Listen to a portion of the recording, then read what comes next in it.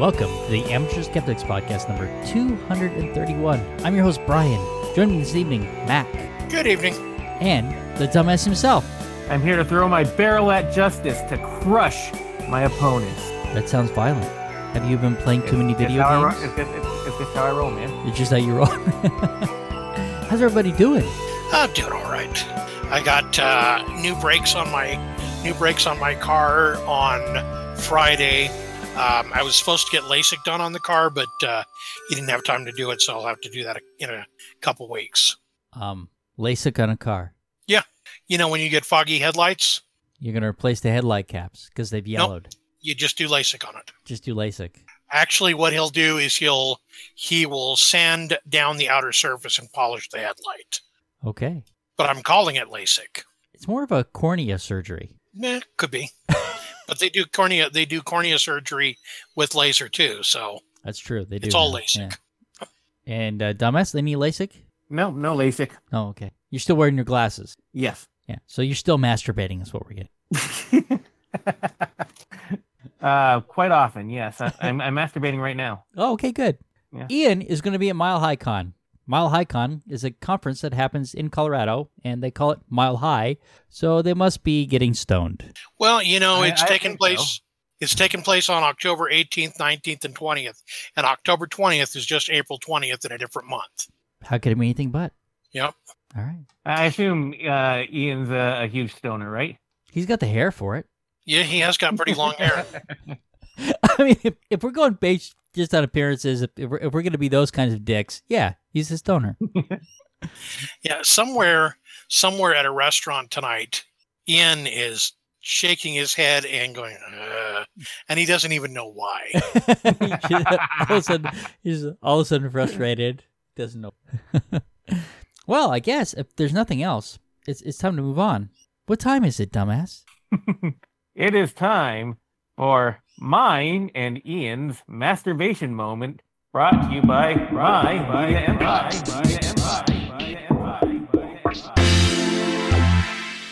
The Amateur Skeptics present Ian's masturbation moment, brought to you by the Dumbass Media Empire. The Dumbass Media Empire, bringing you content that touches people while they touch themselves. Could you do that again in a sexy voice, though?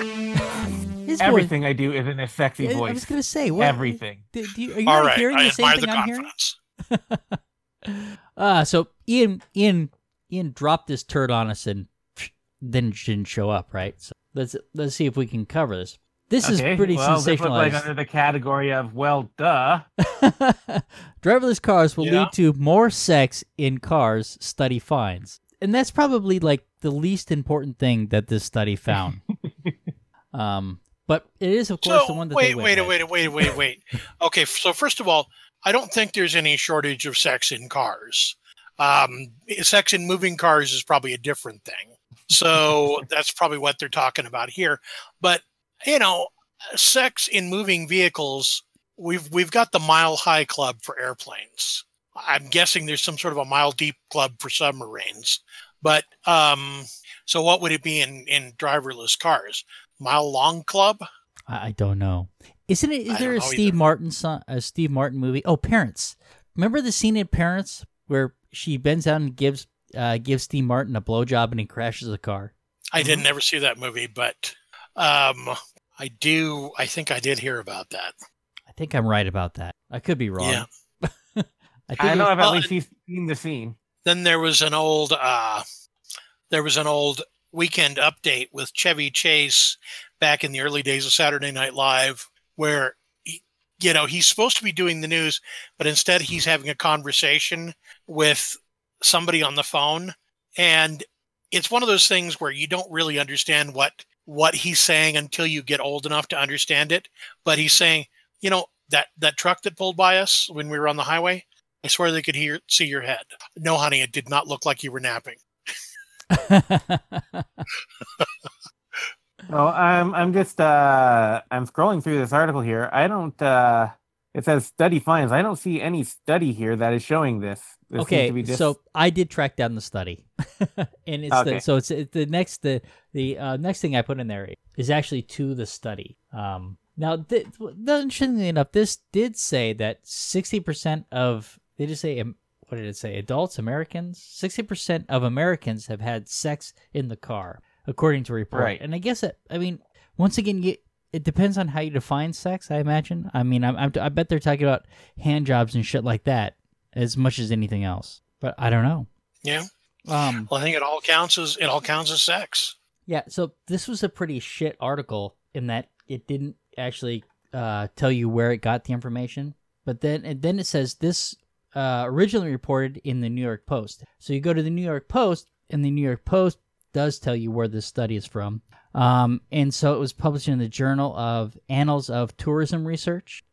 And so when you so I actually have a link to download.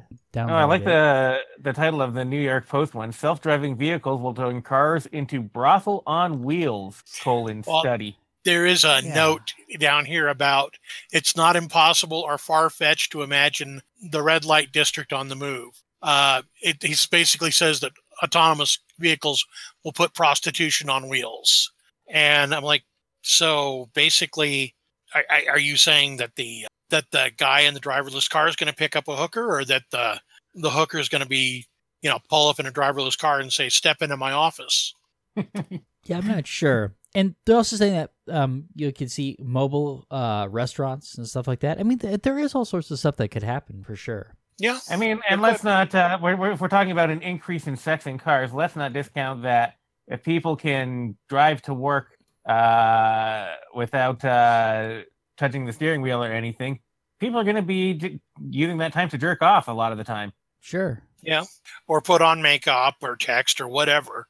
It's not really that new though. I mean, I've got cruise control in my car. So, I just turn that on and kick back and, close my eyes and take a little nap. Your car doesn't have adaptive cruise control though, right? No, just cruise control. So if somebody stops in front of you, you'll crash into them. No, it's cruise control. If the cruise control is on and somebody hits the brakes in front of you, you're going to smack into the back of them, right? Brian, have you seen Anchorman 2? No, I guess I haven't. Oh, no. Okay. So they're driving cross country in a motorhome, and he's back in the back messing around with his fellow newscasters and his friends. And they're like, well, aren't you supposed to be driving? Oh, no, I've got the cruise control on. And there's if there were more dangerous things to be in the back of the car, like a scorpion in a terrarium, a bowling ball, let's just say it's an epic crash. Okay. When the crash happens, it's an epic crash. Tune in next time for another installment of Mac Explains popular comedy scenarios in movies. Okay. Yes, I do. They're always better when you have to explain them. Yep. So this is the actual name of the study is Automotive Vehicles and Future of Urban Tourism. And what they're actually, so the conclusion from this is connected and automotive vehicles, that was they're calling CAVs, CAVSs, have the potential to disturb the all industries tied to transportation, including tourism. Now, you're looking at this. It's, both these articles have said that it's a study. Is it actually a study, or is it just some sort of essay, think piece, or something? It's actually a piece of research. I'm actually reading from the research right now. I'm not reading from the article. So the next one down is actually it's the automotive vehicles and future transportation tourism. I mean, it's claiming. To me, it looks like it's claiming to be a study. Now, what is it actually? I don't know. Well, what he's saying in here is that he's saying, I guess he's basically extrapolating from what we've seen in the very short life of connected autonomous vehicles and extrapolating what is likely to happen as they become more widespread. But here's the key. The conceptual paper breaks down new ground by providing an in-depth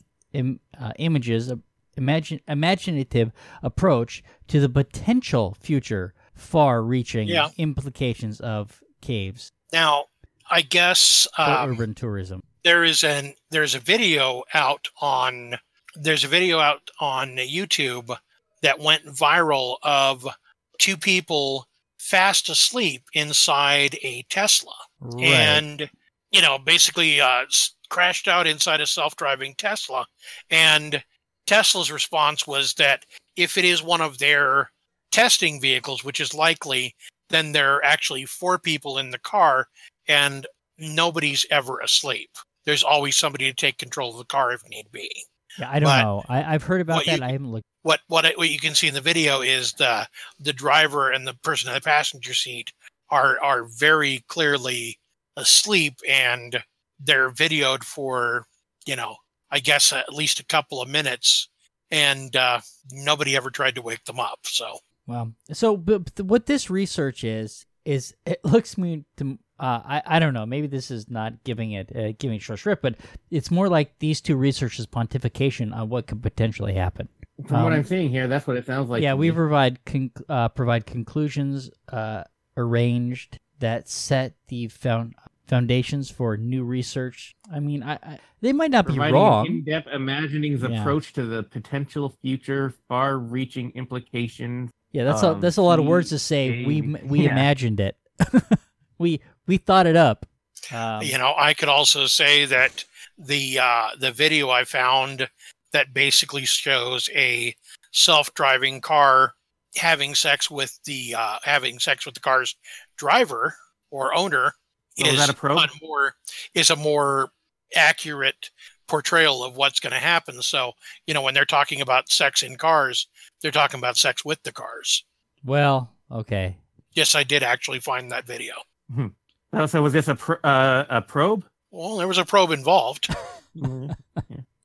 Anyway, so the research to me, I don't actually know what to make of it, having not read it. I really feel like the articles focus on a few things that they said that don't really reflect everything that of what their agenda is. But they're talking about how it can even affect hotels, on the roadside and stuff like that. So, if somebody's somebody's in a self-driving vehicle, they don't necessarily need to stop. Right, and why would you? Right, just keep going till you get to your destination, and sleep on the way. So the implications here. I guess they probably want to highlight more their the stuff they can sell you on the side of the road rather than a place to sleep. I mean, people will still probably want a place to lay down and rest rather than just sleep in their car. Maybe. I mean, it depends on the drive. I mean, if it is going to be an 8-hour drive, I can see that more people are probably going to decide to sleep in their cars. Yeah, I don't know. Yeah. Anyway, I think that the research is probably far more interesting than what actually the short shrift that was given to them by the articles. But it's still not actual data because nobody knows. There's still not enough out there to actually do research on it. Well, I don't know. I haven't read it all, so I don't know. I think that they're just pointing out some potential things that could happen, and I don't think they're saying it's good or bad. They're just saying that that. Yeah, it seems like these articles are putting like an extra spin on it to make it sound more salacious. Like the study had discovered something rather than the study it was like a paper designed to look at what might be the possible repercussion. I agree. Well, I mean, they're essentially saying, though, the same thing that we're saying every time we do this masturbation moment, which is that if you give human beings a place and an opportunity, they're going to find something to have sex over, whether it's, alone or in groups. Yeah, this is our seed of wisdom, which we spread out upon to you, our listeners. Yep. This is the seed of wisdom we ejaculate upon you. So take that load for what it is. Yep. And next up, Brian's going to tell us about the computer's GUI. First, you need to be scuzzy. Yep. All right. Ian put this in here. Ian, once again, another one. He drops a bomb and doesn't show up. I don't know how much we want to go into this one. Ending child marriage in the U.S. Yeah, you might be surprised. And actually, I would say that I kind of was. I'm actually kind of surprised that the main objection to this is GOP lawmakers who are basically blocking a lot of these attempts to raise the minimum marrying age to 18. Hey, if it was good enough for our biblical ancestors, it's good enough for us. Yep. Well, and I'm sure that if it was an attempt to raise the minimum age of boys getting married, then they'd probably be all for it. Well, okay. So, but wait, why would they be for it? Well, if it's it basically comes down to women are property in the GOP. So one of their objections, and I'm not sure that I totally disagree with their objections, but it says so they're talking about the bill that was shut down in Idaho. It says obviously I'm against child marriage. Okay, I don't know who they're quoting, but we'll take their word for it for now. The GOP lawmaker told NBC News, but basically, I think they're talking about Representative Brian Zollinger, who they mentioned in the previous. Okay. sentence. Oh, I think you're right. Yeah. But basically, marriage is a contract between people that shouldn't require government permission. And so we get... Well, okay. If it's a contract between people, then shouldn't the people involved in the contract be of legal age to make a contract? Yes, which would be 18. Contract law right? requires a meeting of the minds. You can't have a child enter a contract just for that very reason that their minds aren't ready for making a contract. And I don't know what federal law that is, but isn't it the case that that basically if you sign a contract and you're not 18 years of age, that it can be null and void? I've heard that. Like theoretically, and like any purchase is a contract, and sure. You could if a child buys something, he could theoretically say, "I don't want it anymore," and like force you into a lawsuit. I've heard stories of that. Never been tested, of course. Yeah. I've heard stories about that. I know that I had some friends that signed these 12-month contracts for some like fitness place, and they weren't of 18 years of age, and I think that they got out of them because of that. It wasn't enforceable. So I don't know that would be that should be put on the list of things to actually look into. But this idea that it's a contract between people that shouldn't govern permission. I mean, this is interesting because contracts are enforceable by the law. Yeah. So shouldn't the law have something to say about it? Mm-hmm. And marriage is a contract between two people that shouldn't require government permission. Yeah, but I agree with that. The problem is that the problem with what you're saying, Brian, is that we're not supposed to look that far into this. We're just supposed to hear what they say and take them at it. The problem with I kind of agree with him that government shouldn't interfere with private contracts between people, but the thing is, the contract law already covers that. You can't form a contract if you're under the legal age. I mean, I don't think. Yeah, but of course, that doesn't preclude the that doesn't preclude the ability of parents to basically sell their children into slavery in an underage marriage. Yeah, I don't know. But that comes under sanctity of family. I mean, but here's the thing: is that if the government shouldn't be involved in any way, then I mean, is it not enforceable legally? Then also. Well, if the government shouldn't be involved in any way, why do we go to government buildings to get a license to get married? Yeah, I don't think we should have to do that. Yeah, I mean, is it Bergefeld that finally said that that you could have a same-sex marriage? I mean, this is kind of, I mean, this is the exact same thing that we should say when they say that they don't want people of the same sex to marry. Well, this is a contract between two people, and you should just not be involved. Government shouldn't be involved.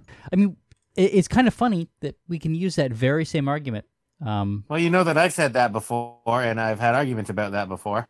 Yeah, I mean, I think that we run into an issue that this is the way that we do it, and so people are modifying the current law, and so so we're arguing from where we are. We've talked about the idea that just say, okay, the states are going to do civil unions and marriage can be left to churches, but are they really two different things? I mean, is it about the word, or is it about what the contract says? Actually, the more I look into this article, the juicier it gets. It does get juicier. Yeah, go. What do you? Okay, in New Hampshire, it took Cassandra Levesque and other advocates several tries to raise the minimum marriage age to 16.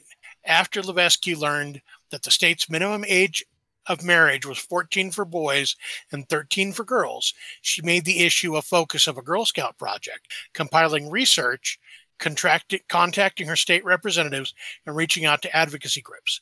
In 2017, a bill was introduced in the State House to raise the marriage age to 16, the state's statutory age of consent. So basically, we've already got kids 2 to 3 years younger than the age of consent able to get married.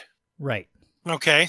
So, but a legislative maneuver killed the bill indefinitely after state GOP rep David Bates and others raised concerns about whether teens could marry while one is deployed for military service. Bates lambasted Levesque and scolded his colleagues in a speech on the State House floor. We're asking the legislature to repeal a law that's been on the books for over a century, that's been working without difficulty on the basis of a request from a minor doing a Girl Scout project. But that minor doing a Girl Scout project is old enough to get married. Well, now. Yeah. Yeah, that is kind of funny. The way that is quite a sentence there. So she's old enough to make a decision about being married, but she's not old enough to protest the age at which people get married. That's crazy, isn't it? It's an interesting little double standard, and it's an interesting little of course, we're asking the legislature to repeal a law that's been on the books for over a century, that's been working without difficulty. Okay, so we're going to go back to our old game from our early days. Name that logical fallacy. Appeal to antiquity. Oh. Yes, dumbass can name that logical fallacy in 3 notes or less. Yeah, that's... Thank you. Well, but wait a second. Is that a fallacy? I mean, yes, it is. In this case, I see what you're going with that, but I mean, let's. I mean, we can make that we can make that fallacy with our video game stuff that we're going to have later. That hey, listen, the sales for video games are going fine. Why would we want to legislate it? Everything's working out great. Yeah, well, it's still a logical fallacy there.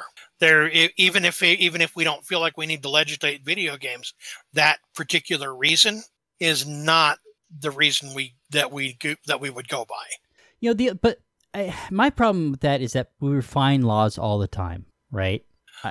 So the ending of the story is that minor doing a Girl Scout project, she gave up and got married like a girl is supposed to.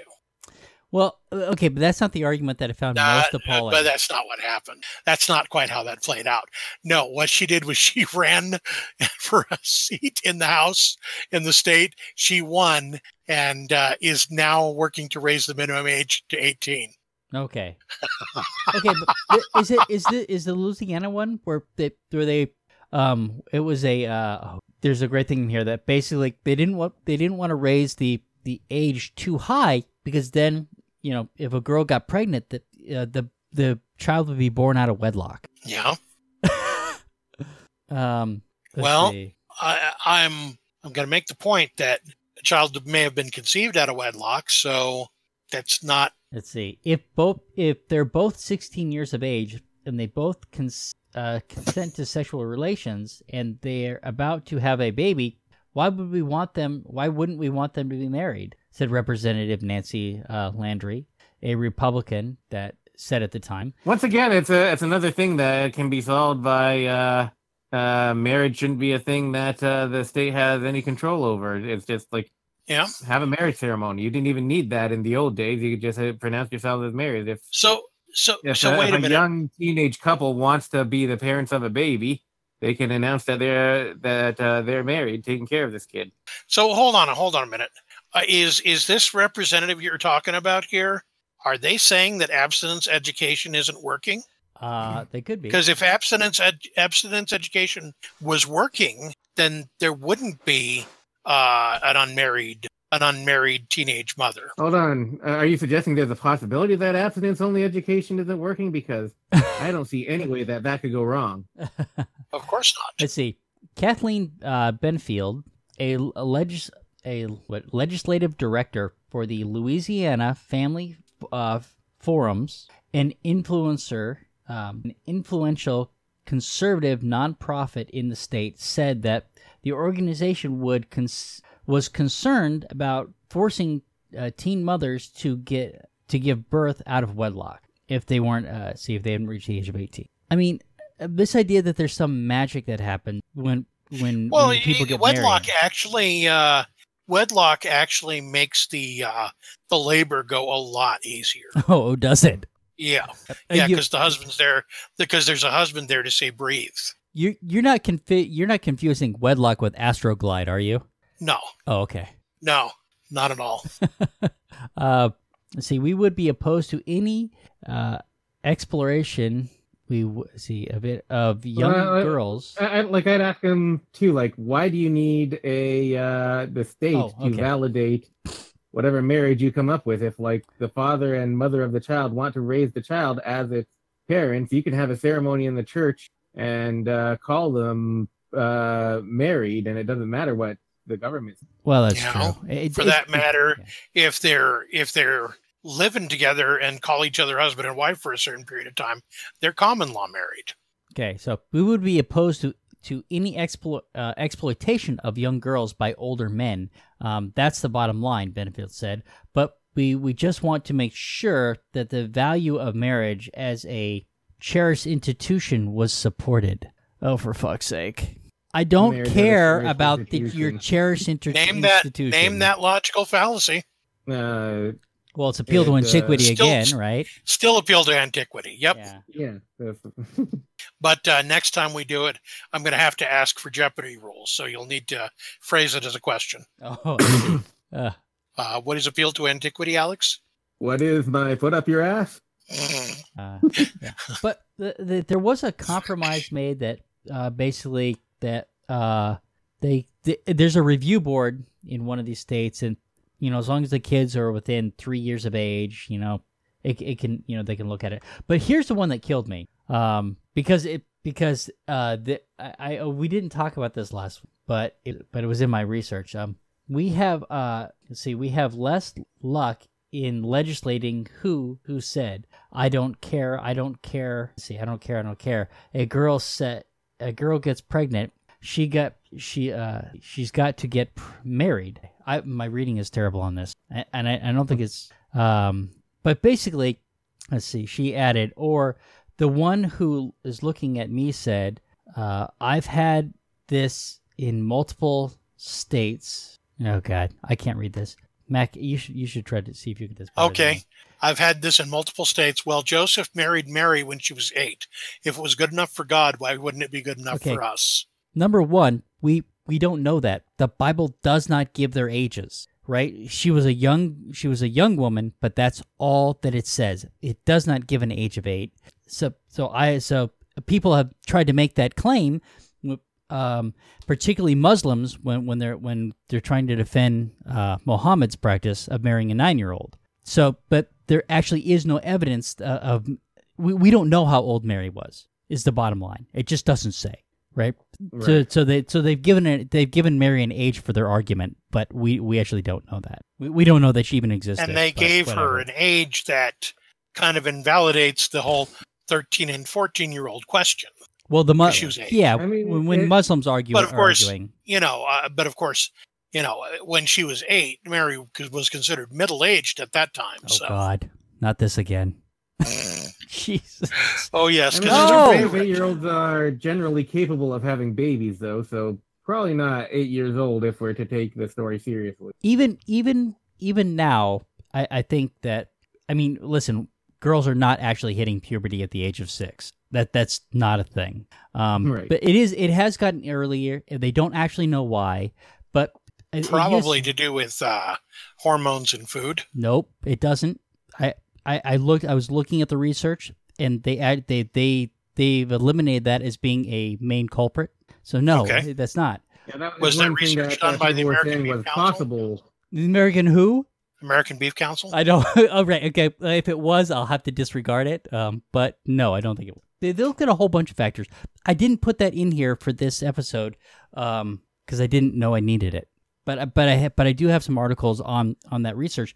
But we're still talking 10 and 11 as opposed to 12 and 13, right? And it's not every girl, right? There's a few outliers that are hitting these early puberty ages. It's still not it's a majority. It's always outliers. Right. Just discount the outliers. And you got, age of 13, 14, I don't think right? we really have to worry that much about kids that young getting pregnant. I mean, I suppose something weird does happen every once in a while, but yeah, not sure that. Well, most girls are not menstruating at the age of 8. They start menstruating at the end of puberty. I noted also in the article that they want to make sure that they protect the rights of soldiers to marry their child bride before heading off to war. Yeah, I saw that shit too.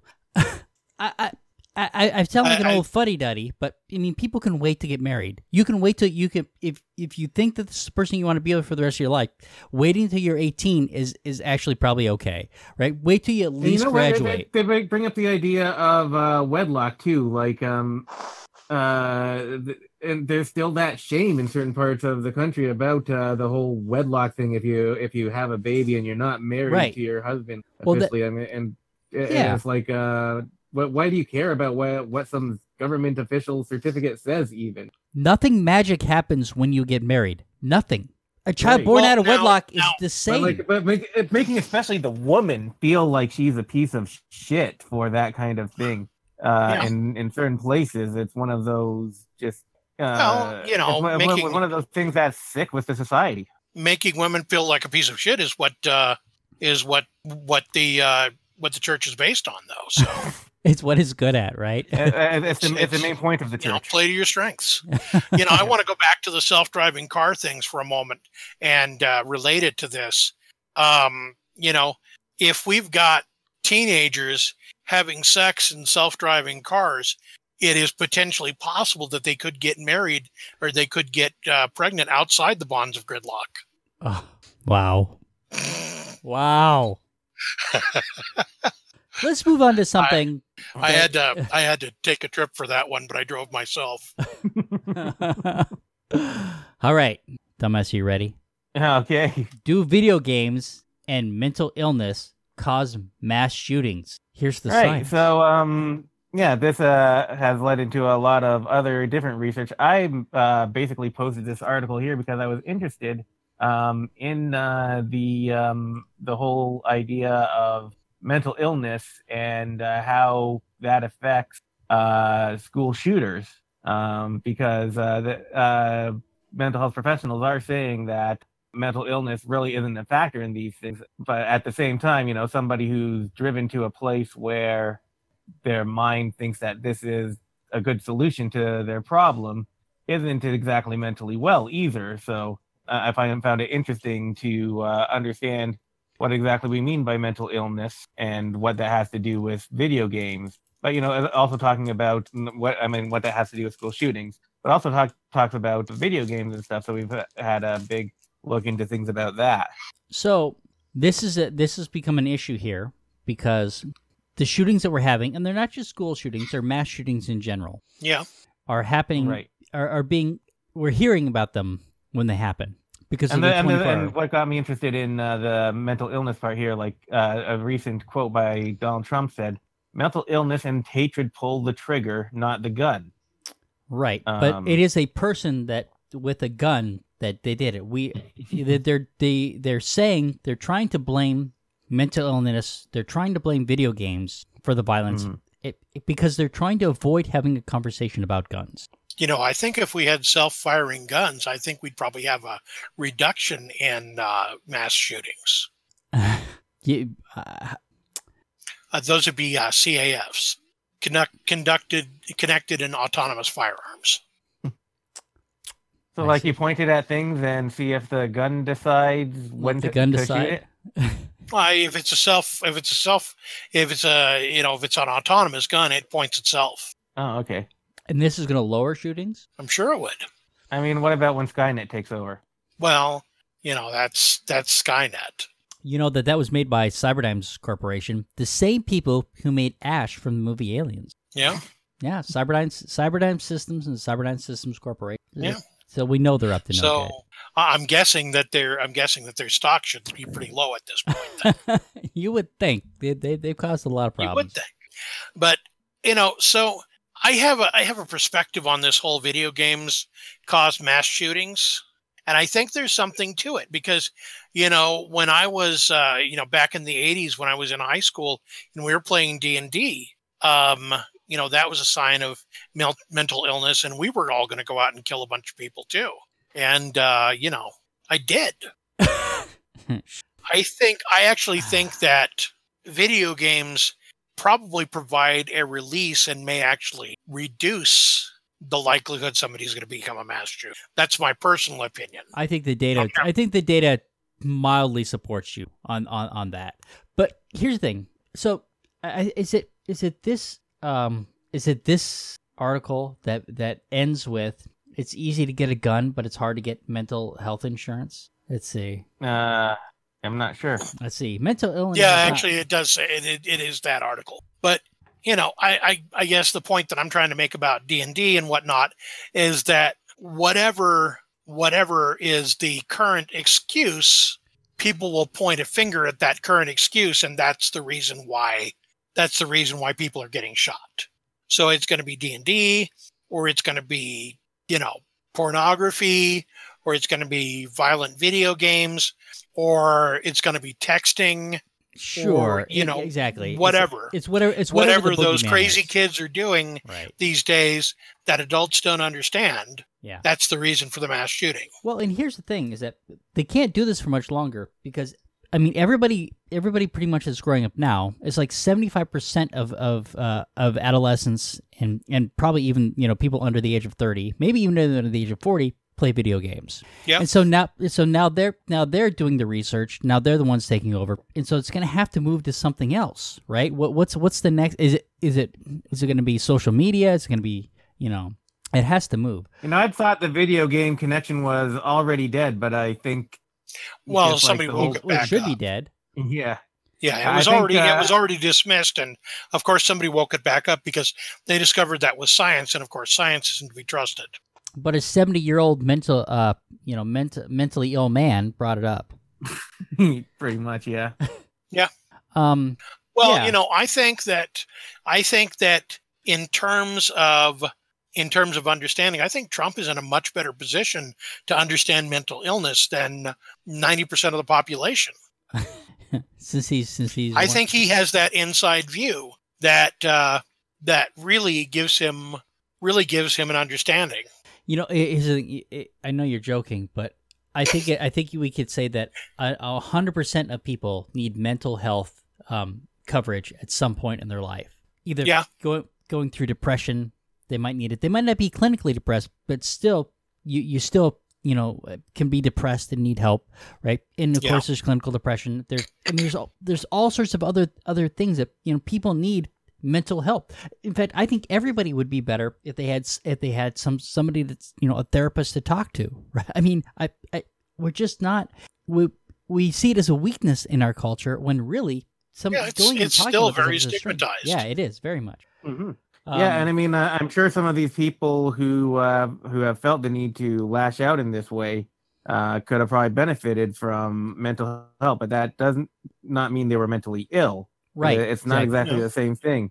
They list some of the factors in a mass shooter, such as a strong sense of resentment, desire for infamy, desire to copycat other shooters.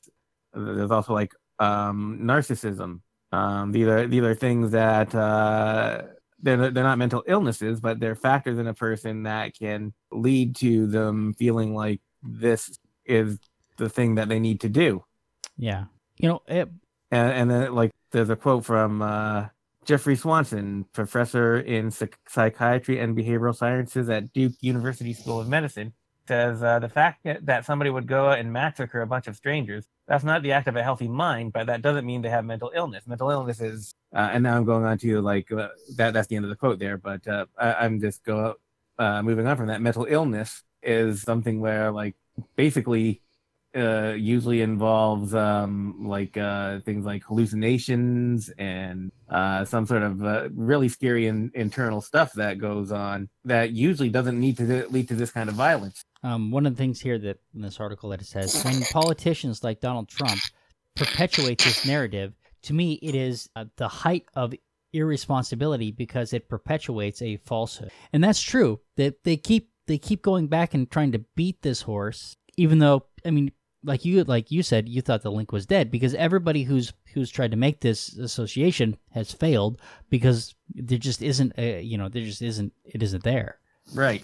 And yeah, I should say that most mental health issues don't even have to do with hallucinations or anything. A lot of them is just like clinical depression and things like that.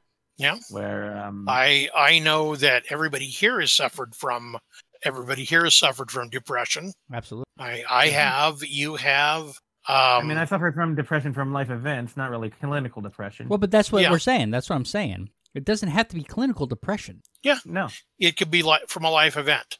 I suffer from depression. I also suffer from anxiety and intrusive thoughts. You know, it reminds me, the Sandy Hook shooter played video games. You know what video game he played? What? Wait, if I remember correctly, it was Myst, right? Dance Dance Revolution. Oh, my God. Yes. Well, no wonder he killed a bunch of people. You know, I guess what I want to see now is I want to see some mass violence by Minecraft players. You know. Well, they're going to have to like do it with really blocky weapons. Well, yeah, and you know, they're going to build some amazing things too. I wonder to myself, you know, it notes in there, or Dumbass mentioned at least, that narcissism is a big factor in the mind of a mass shooter. Narcissism and a need for notoriety. And I wonder to myself if the fact that our president has such a narcissistic bent and has such a need for personal notoriety and personal acclaim, I wonder if that is a factor in the increase in mass shootings in the last 3 years. I wouldn't even want to go to try and make that connection. Here's the thing. I would. Okay. Fair enough. I did. You did. This is a not understanding video games is a bipartisan problem. Hillary Clinton. Hold on a second, guys. There is a guy in a suit outside my window. He's shaking his finger at me. Is he Secret Service? Okay, I made that up. It's that wasn't his finger he was shaking at you? Oh, not the index finger. It's bipartisan, right? I couldn't find it, but I'm pretty sure that George Bush Sr. Commissioned a study. I thought that Reagan had commissioned a study. They both did, and their studies didn't turn out to show what they wanted them to show. No, and Hillary Clinton came up and basically, you know, and hated on video games. I put her press conference in here where she talked about the Family Entertainment Protection Act, which didn't make it out of committee. I think that's part of the reason that, not that in particular, but just part of the evidence to show how the younger generation finds her so out of touch. Yeah. I have another one in here, and the next link that I have in here. Are we done with that other article? Was there anything we wanted to hit on that before we moved on? Yeah, I have a few more things that I've written down in my notes before talking more about video games and stuff, but you're still no, go ahead. You're moving on to the same topic, so some books I read. I can just insert these notes in any time. Okay, so the article I wanted to move on to was video game aggression linked to frustration, not violent content, and this one in particular because I think that they talk about the book that I read, Moral Combat.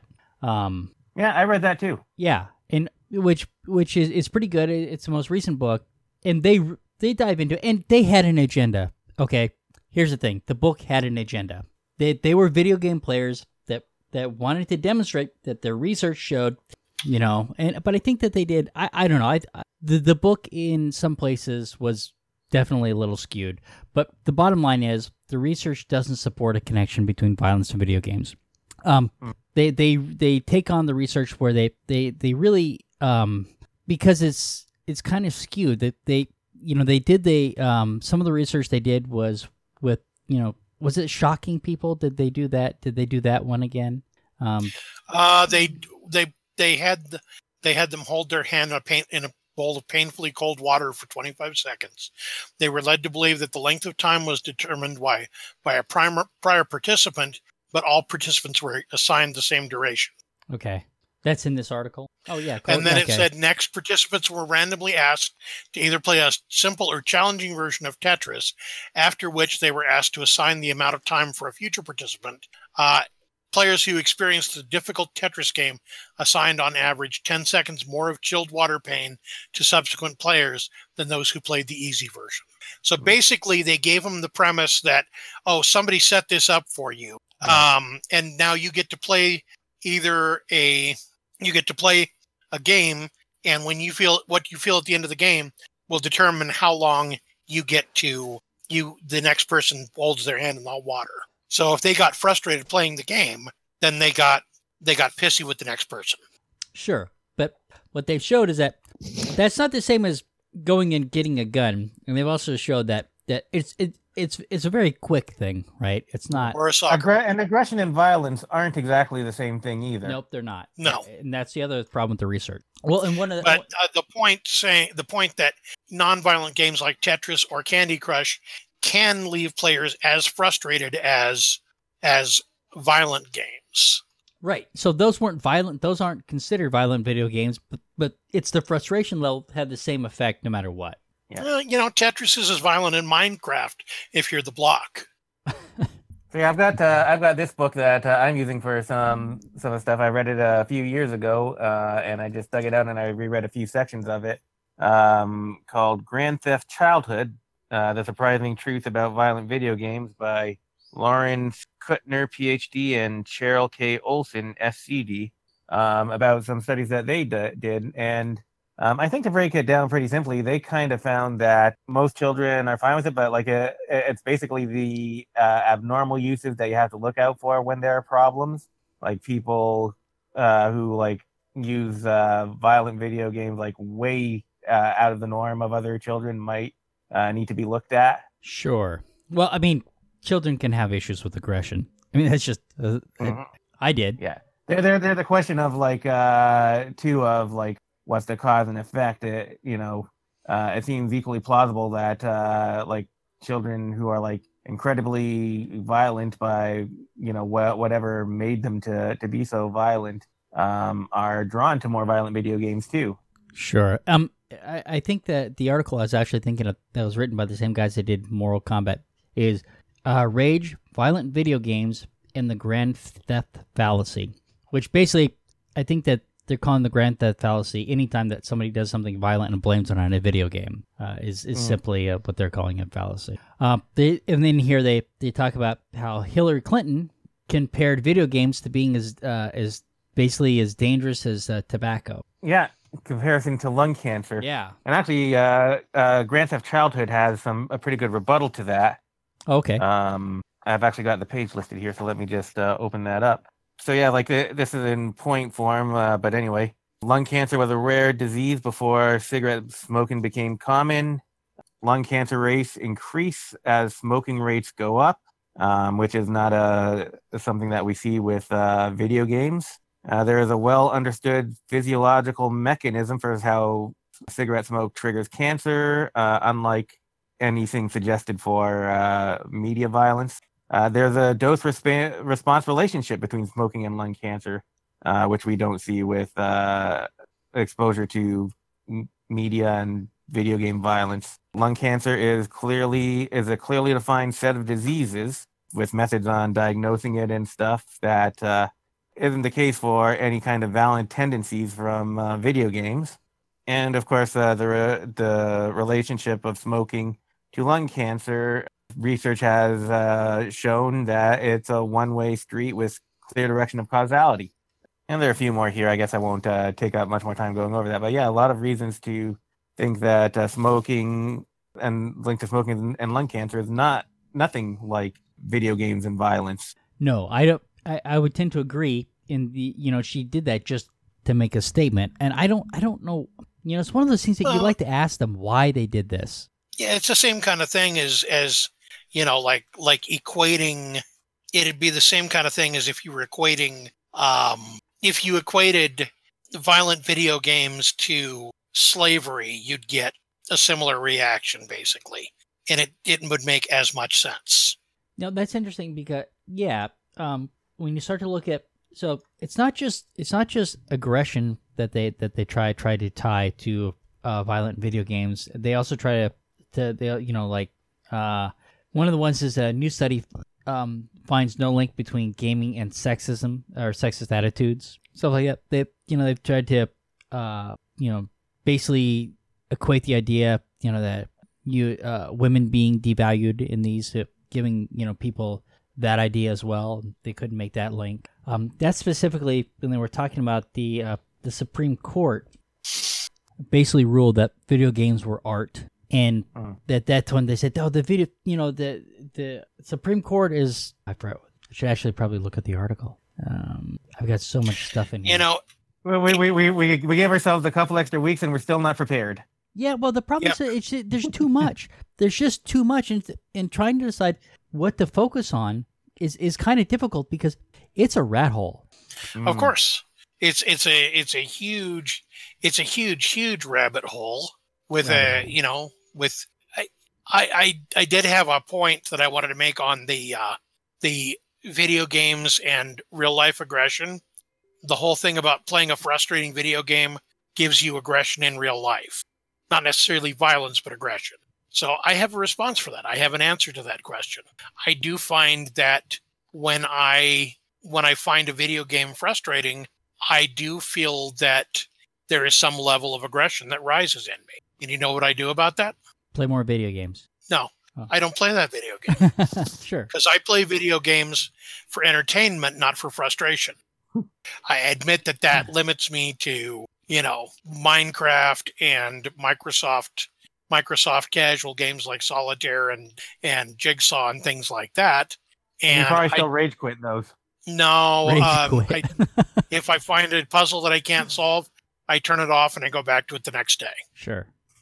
But what I do find that's incredibly frustrating to me personally is those mass games where you start off and you're building all your stuff up, and then suddenly you're introduced to other players, and they basically go in and destroy all the stuff you built up.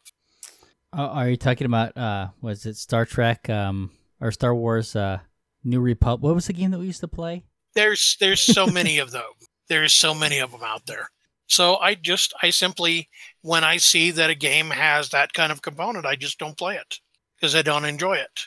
Sure. Oh, but we had a good time. Battlefield, Star Trek, Star Wars Battlefield. Okay.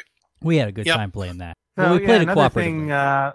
Another thing from in here, apparently there was like a Surgeon General's report on youth violence in 2001 that stated that most violent adolescents were not notably violent as children, and most violent children do not become violent as adolescents, which kind of cast doubt on the notion that you can test children for violence tendencies at any one point of time, and that will say anything about what happens to them as they grow up. So the compromise is to put ratings on these, right? So they can't, the Supreme Court was responding to a California law that was trying to make it so that if people violated the ESRB, that they could be fined. They were going to impose heavy fines, like $1,000 to $5,000 for selling. If a game was rated mature, if you sold it to a minor, or sold that they could fine you. So the ESRB is the Entertainment Software Rating Board, and much like any board for rating a movie, and in that it is subjective. Now they do impose fines to merchants who violate who violate the ESRB, basically you have to send them your content and they rate it. And if you didn't send them the proper, like the most violent thing and stuff like that in your content, and they give it a rating that's lower than what should have been based on other content, they'll fine you. So I don't know that every game has to have an ESRB rating on it, does it? Mac, do you know? I don't know, but I do know that some of the games, for instance, that they rate as being for everybody, have some pretty grim and violent content in them. They can. I think Angry Birds is rated everyone, right? Shit. Yes, it is. I don't know that it has a rating. That's a good question. Does it have a rating? Does it have an ESRB rating? Angry Birds involves birds using their own offspring and their own bodies as weapons against pigs. So basically, you generally make a distinction between cartoonish level violence as opposed to like realistic violence. Yeah, but essentially saying that you've got birds that are acting as suicide bombers, that doesn't seem like a good game to me. Or am I misunderstanding the purpose of the game? I think that you're making my point for me in that these things are highly subjective. Yeah. So, but I mean, Pokemon trainers generally take animals from the wild and train them to get in cage matches with other animals. That's true. Yeah. So so Pokemon is just cockfighting and virtual cockfighting. Although that was actually outlawed in Detective Pikachu. Okay. I did not know that. Oh man, it's Mad Cat. Would you just step in for the ending? Apparently. But yeah, so the ESRB rates the video games, and when you look at them, they'll say mature, and then they'll say the different the reason that it got the rating, which is oftentimes better than the other rating systems, I think. But once again, it's highly subjective, and I don't know if it's voluntary or not. But overall, I don't know how much good it actually does. Well, and I would say that it does the same kind of good that a rating on a movie does, where you would keep children not necessarily from becoming violent, but being exposed to imagery that's not very pleasant. All that ended up doing is force my mom to see some movies she never wanted to see. Yeah, and that's an unexpected benefit. So what they suggested in Mortal Kombat was that play the game with the kid and see what it's about. That the rating is only going to be so good. Actually, playing the game with your kid is actually going to be more effective in telling you what the game's about. Or go just play it. Actually, I don't know if you guys went through this, but you can actually just go on YouTube or other video sites like Brain Gun. Anyway, you can go on YouTube and search out a game, and you can actually watch someone else playing the game. Yeah, Sure. but the benefit of playing the game with your kid is that you can actually talk with your kid about the game, and it's an opportunity to interact together. And also, if you find out that the kid can kick your ass at that game, that's a really good reason to ban them from playing it. That is very true.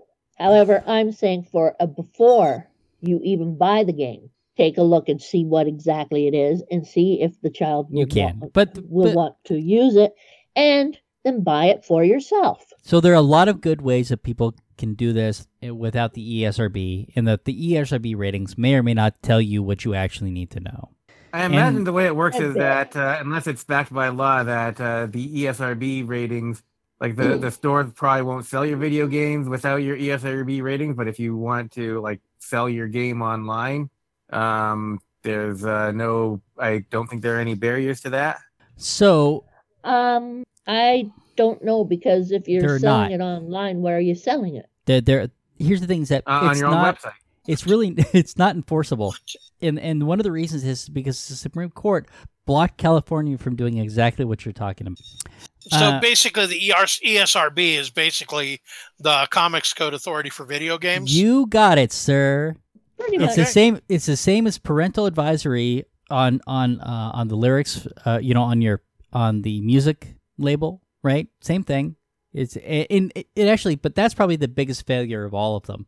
Maybe the comic code is as big a failure, but that one is a well, the pretty big comics code was a huge success for a very long time.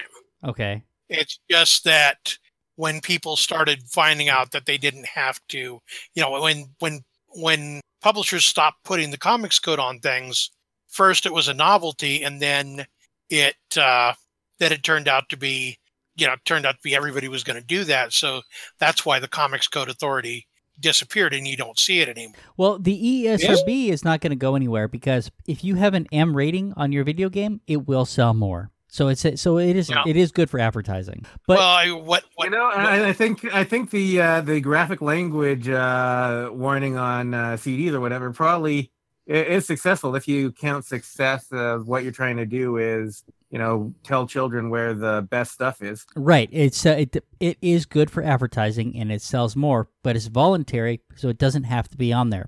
So the people that do decide to do that, they do that because they know it's going to bring sales to their particular, to what they're trying to sell. So the Supreme Court, in ruling number 08-1448, disallowed California from doing exactly what you're talking about. And this is the one time when all of us probably agree with Justice Scalia. Maybe not the only time, but he wrote the majority opinion on here that was signed on to by the court in 2011. The first thing that the Supreme Court did is they blocked the legislation from going into effect. So they enjoined it. I believe that's what the wording for that. So basically, it was scheduled to go into effect, and because it got bumped up to the Supreme Court, they asked the Supreme Court to basically I don't want to say enjoin, but they asked them to block the legislation from going into effect. Because what can actually happen is that if something's going to the Supreme Court and they think that the Supreme Court is going to actually approve it, they might ask for that legislation to go into effect while the Supreme Court reviews it. In this case, they asked them to block it from going into effect while the Supreme Court reviewed it, to make sure that nobody could try and do something with it until the Supreme Court made their final decision. And then they finally did make their final decision, and they basically said that video games are considered artwork. So and they also, the interesting thing that they also said is that basically they can't do this because California would also have to put the same kind of regulations on Sunday morning cartoons and as it would on video games. So basically, because they were singling out this type of media, that was part of the problem, because they weren't being consistent. And so I also thought that was kind of an interesting portion of the ruling. And I haven't read the whole thing because it is 92 pages. And only 2 judges dissented at the time. Let's see, Justice Breyer dissented. It's always interesting to see which judges signed on and which ones didn't. Let's see. So it was written by Scalia, and it was signed on to by Kennedy, Sotomayor, Kagan, let's see, and Roberts. And let's see, Justice Thomas and Breyer dissented. So it was what, 72? Done. So anyway, but yeah, so it basically they kind of put an end to that being able to regulate it, like you were talking about, dumbass. At least in the States. A lot of it is self-regulation, so... Well, it all is, right? So I put down here... Not all of it. I put on here another list of things that are attempting to do the same kind of thing as the ESRB. And the first one I had on here, for you, Mac, is the comic book code. Yep. And then the parental advisory. And actually, I put a little bit more to talk about, about that one. That one I see as a huge failure. It's completely voluntary, and the stuff that happened with Two Live Crew is the one that finally put an end to that. Because they kept, they pushed it, and I think that they finally won. Yeah. Well, and if you want to talk parental advisory, explicit lyrics, go listen to some of the lyrics of Jethro Tull's more ribald songs that you have to actually listen to the lyrics before you get it. Sure. And the other one I put on here was the DARE program in my list of failures to dictate morality. So I want to point us way back years ago, long before Mad Cat and Dumbass, to podcast number 11. Wow. That's too long ago. No. One of the articles in there was ban Harry Potter or face more school shootings. Oh, wow. That's a good one. So it just strengthens my point we didn't about, ban Harry Potter, so I guess, ergo. Well, now we have to ban Harry Potter because the spells are real. Yeah, so there's always something at somebody's. I mean, Harry Potter's a funny one because it's magic. Yeah. I'm going to have to read up on some good money spells from them then. Yeah. Well, didn't you guys hear about that, though, where the guy was asking schools to burn the Harry Potter books because the magic in them is real? I think I saw that headline, but didn't read the article. Yeah. That's funny. So they were blaming school shootings on Harry Potter. Yep. How good is that? Just like back in the past, people playing D&D were going to get violent and kill their classmates. Yeah, I didn't. But I was going to put some of that in here as well. There was even a movie made about that called Mazes and Monsters. Really? Starred Tom Hanks. I didn't see. Well, there was also this one kid who Not Jumanji? went a little bit nuts and killed himself. So that did not help the D&D community. I actually did a research paper on that, Mad Cat, and it's a fable. Even the law enforcement, even the law enforcement in the area said that there was plenty of reasons why that kid killed himself that had nothing to do with D&D. Had a problem at home and all that other stuff. He had tons of problems at home. He had tons of problems in school. He just happened to play D&D. I figured that was probably the case. But they always. I could actually. The first thing they blamed dig was up that D&D. old research paper. I'm sure I've still got the paper. Cool. But I did a research paper on it. I did a fair amount of research.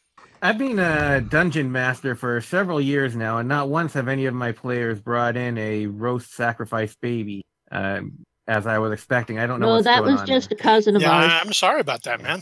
That is rough, isn't it? Yeah. Don't worry. That was just our cousin. Makes you feel like they don't respect you. You'll get your burnt offerings someday. So I believe that I believe that somebody will give you your burnt offerings. Yep. No, they I already appreciate tried. that, Brian. Our family has a person who did try to cook her baby. Oh, you were serious about that? I am serious about jeez. that. And were they playing D&D? Yes. I'm not sure I want to hear about my gene pool. No, you don't. Here's the thing. Here's the bottom line. There are lots of people covering this right now, right? And we can try to to use laws to dictate people's morality, but a lot of times it's a failure, right? It's just it's being involved that's going to do the most. If you think that your kids are playing violent video games and it's a problem, you need to be involved. I'm pretty sure that what I was talking about earlier is Ian's policy in his house, which is that if he can't beat the kids at the video game, then he bans it. Could be. I suspect that Hayden can beat him at most video games at this point. I've got a good quote here that I have marked down from the book Grand Theft Childhood. It says, "If we assume that any and all exposure to violent games is harmful, we end up treating the majority of preteens and teens as abnormal. We also view them as stupid, as not being able to figure things out on their own." Yeah. But on the other hand, you've got a lot of incredibly violent games out there where people try to emulate the actions. That is true. I think that young Hitler played Risk. No. It's not true. It's not true. And, I can see how that game would drive somebody crazy and it cause them to take over a bunch of other countries. Ah, jeez. Well, hey, I mean, it's the same with TV with something like Three Stooges. I know I got smacked in the head quite a bit of time with apples. So yeah, but you learned to put your hand up in front between your eyes, so nobody could poke you in the fingers. That was very difficult with my brother, mind you.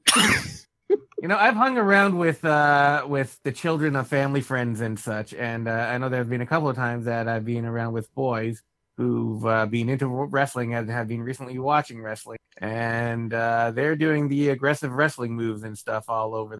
Well, that's one Sure. of the reasons that they banned. What's it? The ones with the 5 people with the different colored outfits and everything.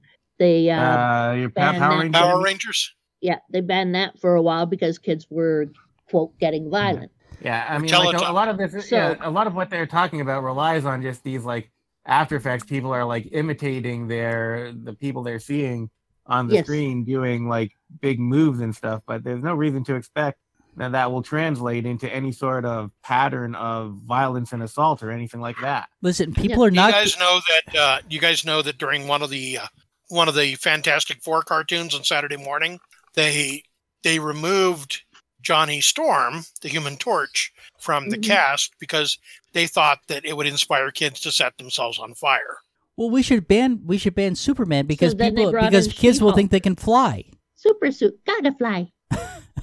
Right? Super suit gotta fly. You just get a super suit. Have there, like, the Human Torch has been around for a while. Have there been any incidents of children trying to imitate him, setting themselves on fire? No. Not that I He's been around since the 60s. Yeah. Actually, the Human Torch in more than one character has been around since the 30s or 40s. And there was a Human Torch prior to the Fantastic Four Human Torch, who was an android. And nobody has gone and watched Superman and then jumped off a building thinking they could fly either. That one has been done. Oh, yeah, well, do tell. Christopher Reeve did that. No, he didn't. He broke his neck. No, it hasn't been done. I mean, I'm sure somebody got high and thought he could do it. Well, okay, but that asshole should have tried to take off from the ground first. He grounded that way. That was a Bill Hicks routine. That's a Bill Hicks routine. Tell you when he's talking about drugs, is like, guys jumping off building thinking they can fly. They should have tried taking off from the ground first. All right. Anyway, we ready to wrap it up here, guys? We've meandered all over the place. Hopefully, this is listenable. I think we covered a bunch of good stuff, but maybe not as thoroughly as we could. It's a big topic, and there's a lot out there. So. Yeah. It's a huge topic. Yeah. But video games are not causing mass shootings. That's the bottom line here. Say goodnight, everybody. No, it's causing people playing pretending to be zombies. Good night, everybody. Good night, everybody. Good night. Mac? Yeah. The can? Oh, that's another one in the can. If you've made it this far, that's an hour of your time you're never getting back. But the Amateur Skeptics appreciate you giving that hour to us. If you'd like to tell us how you felt about spending that hour with us, let us know at WTF@amateurskeptics.com. The Amateur Skeptics podcast is distributed under a Creative Commons Share-alike, no derivatives 3.5 license. Intro music by Peter Canold. Find more of Peter's music at soundcloud.com/PKANOL. Exit music by OFM. Find more of their music at myspace.com/OFMHQ. Artwork for the Amateur Skeptics by Sean Smith Ford. Copyright Shadow Knight Digital Portraiture.